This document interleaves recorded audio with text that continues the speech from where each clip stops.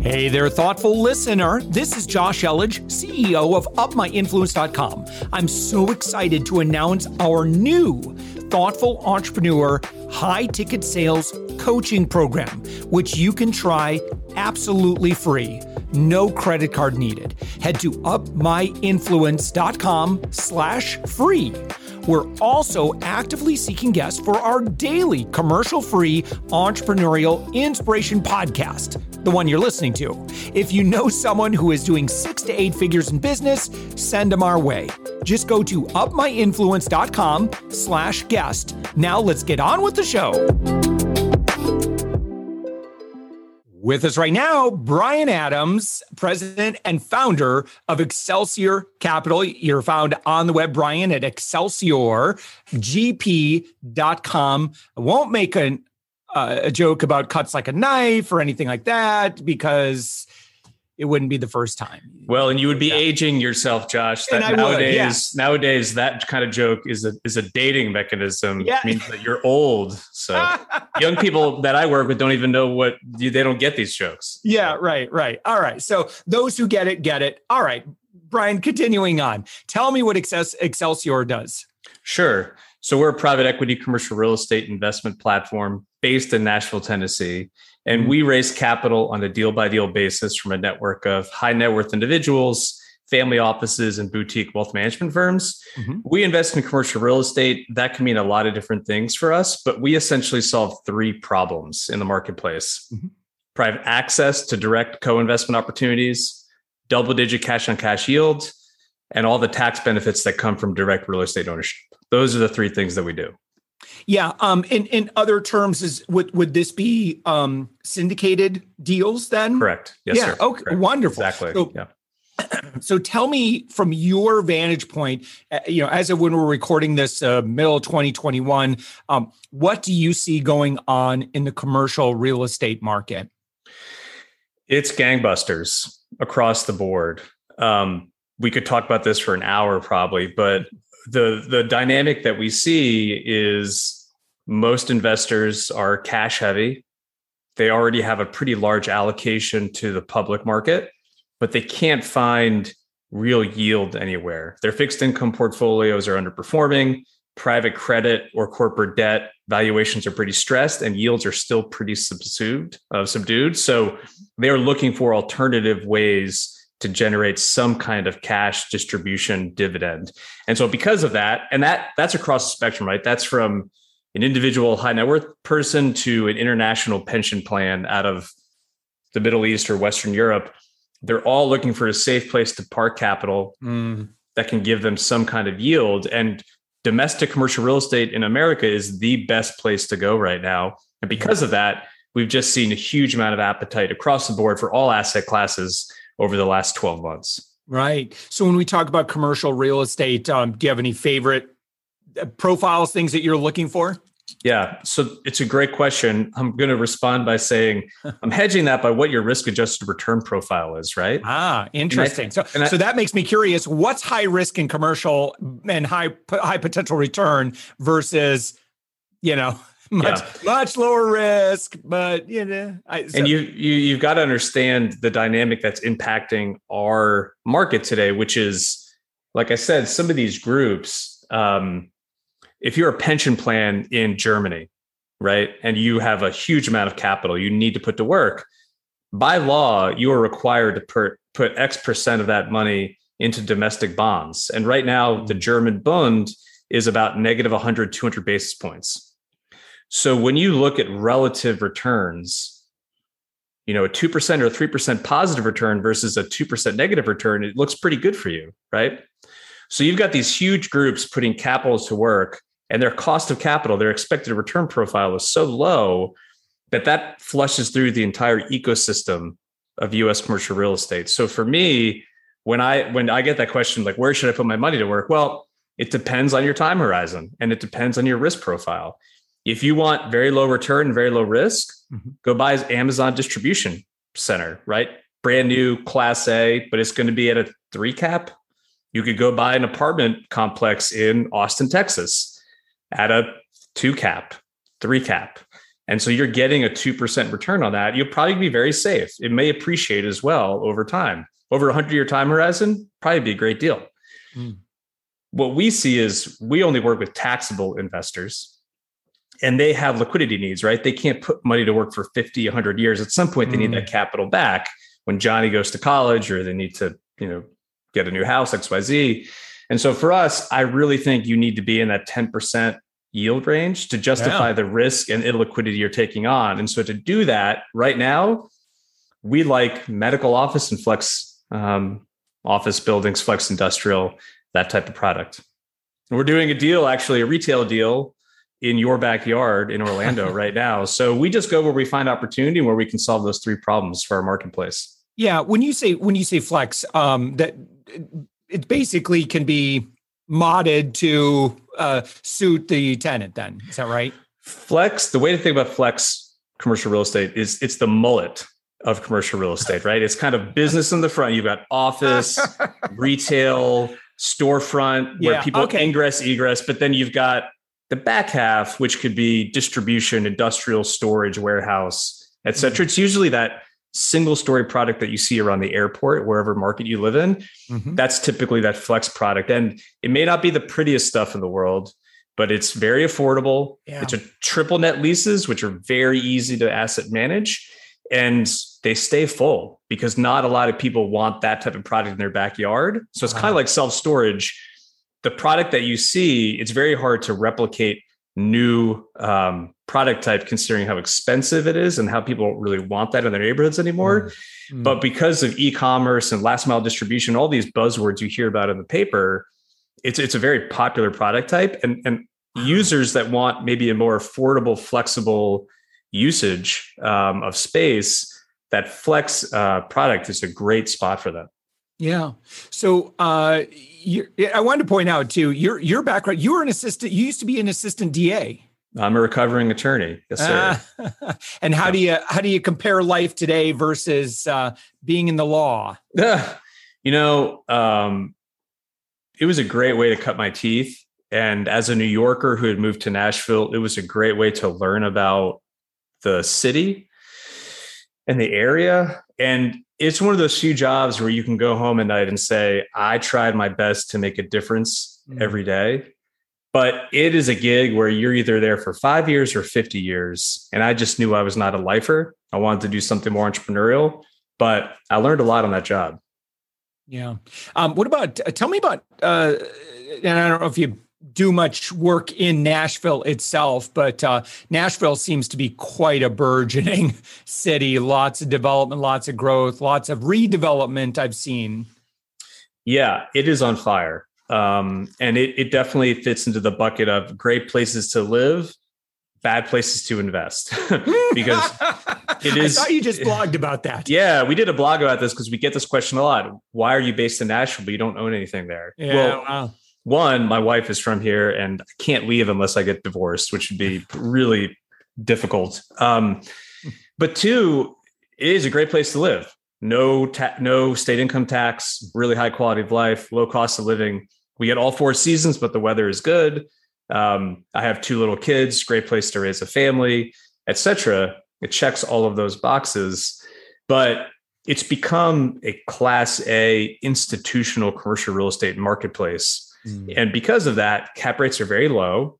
It makes a ton of sense to develop here. We don't have that risk appetite, but to buy in place cash flow, it's really challenging.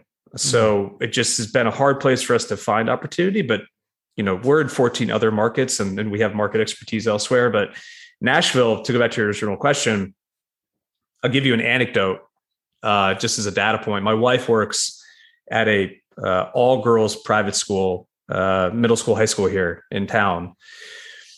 And their applications from out of state families were up 400% year over year compared to last year.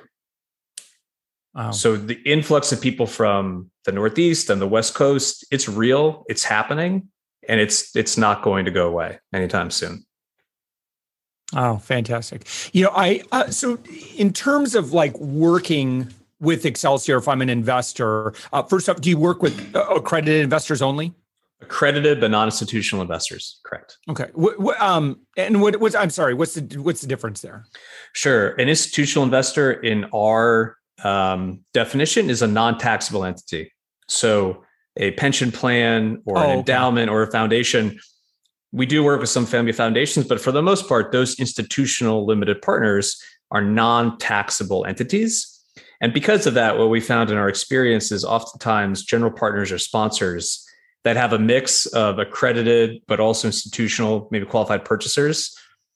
Those QPs, those institutional LPs are going to be driving the boat, right? And so oftentimes those managers end up making investment decisions that are tax inefficient.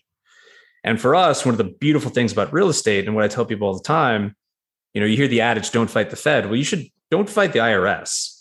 The tax code is a set of incentives and disincentives to encourage or discourage certain behavior. And if you look at the tax code, it is encouraging you to get married, have a family, own your own home, and invest in commercial real estate. And you should take full advantage, because with accelerated depreciation, bonus depreciation, cost segregation analysis, we can oftentimes show a loss on your K1 while still giving you 10 to 12% yield year one. And that's just incredibly powerful tool for a taxable investor to offset gains elsewhere in their portfolio. Only because I see in terms of, it says, so under upcoming pitch details, you had listed a property that's in the hospitality industry. What do you see? I mean, again, hospitality seems to be a real boomerang. I don't know what the right term for it is right now. A lot of volatility over the past 18 months, but I'm really curious if demand for hospitality if you see any trends there. Yeah, so it's a little confusing. I do something called the Excelsior Capital Club, where once a month I have entrepreneurs, sponsors, managers come on to do a pitch event that I open up to my entire network. I don't have any economics in those pitches or those deals necessarily, but it's a way for me to educate my network and my peers about cool opportunities or to meet interesting emerging managers. So that was a pitch that happened last week. A friend of mine is doing a hospitality deal in Nashville, kind of an urban infill redevelopment. Very cool. So that was just something that I do as a value add to my investors. But we're not participating in that deal ourselves. But, I'm looking through your portfolio, and just like you said, yes, there's a lot of, a lot of those, what did you call flex? Several medical, industrial, office. Yeah. Yeah. Gorgeous. All right. So someone has been listening to us and they're like, okay, well, I'm interested in the returns that you were talking about. What does it look like? From an investor standpoint, in terms of like engagement, like what's that first conversation? Where do you go from there typically when there's interest? Yeah, the investor journey or the investor experience. Yeah. And this is certainly something that I got wrong early in my career. After doing this for 11 years, made a lot of mistakes initially and have since learned from them. And I think one of the biggest ones was to be empathetic with my investors and understand exactly what they want and how they wanted it. Mm-hmm. And so for us, you can come to us through a lot of channels, obviously, these days. Warm introductions, referrals, obviously. I have a podcast. I go on a lot of podcasts. We have webinars that we put on the Capital Club. We meet a lot of folks that way. And we're very active on LinkedIn. And so, folks can kind of come through the funnel there and then go to the website. But if you were to just email us and say, I want to learn more, you'll get a call from someone on our team just to do an introduction, understand who you are, what we do, to see if it's a fit. And then, once we can ascertain that you're an accredited investor, you'll go on the distribution list. And what you'll get is when a new opportunity presents itself, I realize that not everybody, much to my chagrin or hurting my ego, wants to have like a 2-hour steak dinner with me to talk about how great I am. And so what we've done is we've created a system where through drone footage, through recorded pitches, through other kind of technological advances, you can learn everything about the deal on your own time, 2 a.m. on a flight over the North Atlantic in about 10 or 15 minutes. And you get all the diligence that we provide to the lender, everything that we have, et cetera. Then if you have follow-up questions, you want to do a call, we're happy to do it. But for the most part, folks can really understand who we are, what we do, and what the opportunity itself based on everything that we provide that email. And then it's this function of, okay, yes, I like this opportunity. What allocation should I make? And we kind of go from there. Yeah. One other article on here that I was looking at on your website, you're talking, I guess you recently had a webinar around how e-com is driving logistics. Mm-hmm. And could you speak on that just a little bit, just in terms of like investment opportunities? Again, we look at where trends are. Yeah. I mean, obviously we all know of this Amazon effect. And interestingly, I posted on LinkedIn, I think 2 years ago, Amazon used to deliver less than 25% of their own packages. And now Amazon, as of this year, is over 65% delivering their own packages today.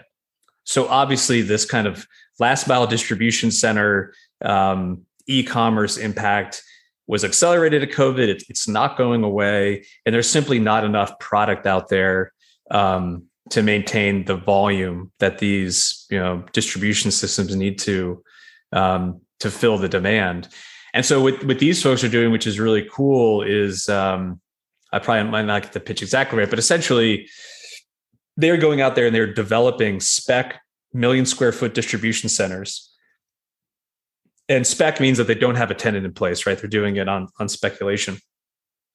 And because these large institutions love that, like what I was talking about before, they're very low risk. There's not a lot of moving pieces. There's maybe one or two tenants. They're triple net for the most part. So it's kind of fire and forget type investments. Cap rates obviously are very low. Everyone wants that product type. So they can develop them at, call it a 6 cap on cost, and then they can sell them at a 4 cap to an institutional investor. And so they're taking advantage of that arbitrage and that kind of that risk on the developer side. It's a group called Crescent. It's a big multifamily office out of Chicago and Florida. And it's a fund that they started. They're doing some really cool things. So I like that pitch a lot. Yeah. And if someone is not yet an accredited investor, how do they become so? Sure. So today the regs are that you need to have a $200,000 annual income over the last 2 years, or a net worth of $1 million absent your primary home. Mm-hmm. And those are the qualifications. Since we only work with accredited investors, it's a self-certifying process. So, I have to have a good faith belief that you are an accredited investor. And we obviously talk through that. And oftentimes our minimum in those conversations initially, I've learned that I'm not the right fit for every investor, and every investor is not the right fit for me. So very early on, we talk about setting expectations, being very clear and transparent with our process, who we like to work with. And, if $100,000 or $200,000 is going to be like a make or break investment for you, I'm not the right manager for you. And you're not the right investor for me, which is fine. There's a lot of other places you can go now as an unaccredited investor to find some great opportunities. And we're happy to share those resources with you. But for who we are and what we do, that's our niche. Great. Awesome. Brian Adams, again, your website, Exelsior GP. And Brian, when someone goes to your website, what would you recommend, like if they're kind of just wanting to dive into your world? Yeah, I mean, we've created so much content over the last 18 months that it's probably, overwhelming, but I would really encourage people to go to the resources tab, check out our blogs, check out our webinars. They're all on YouTube. And obviously there's no gating, or it's all free. And you can learn a lot about who we are and what we do, and check out the portfolio. You can see our past opportunities, what the investment thesis has been, what the performance has been like, and you can get a sense of kind of where we focus pretty quickly. So definitely the resources tab, and then the portfolio. And then if you just go on LinkedIn, we repost everything, as well as YouTube. And we're very active. So that's what I would recommend for people to do. Awesome. All right. Brian Adams, your website, excelsiorgp.com. Brian, thank you so much for joining us. Yeah, absolutely. Thank you for having me.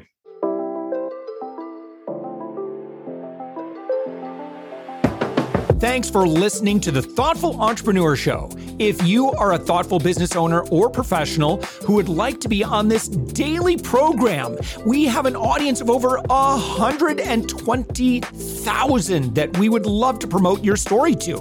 Please visit upmyinfluence.com/guest. I'm also so excited to announce our new Thoughtful Entrepreneur high-ticket sales coaching program, which you can try absolutely free. No credit card needed. Head to upmyinfluence.com/free.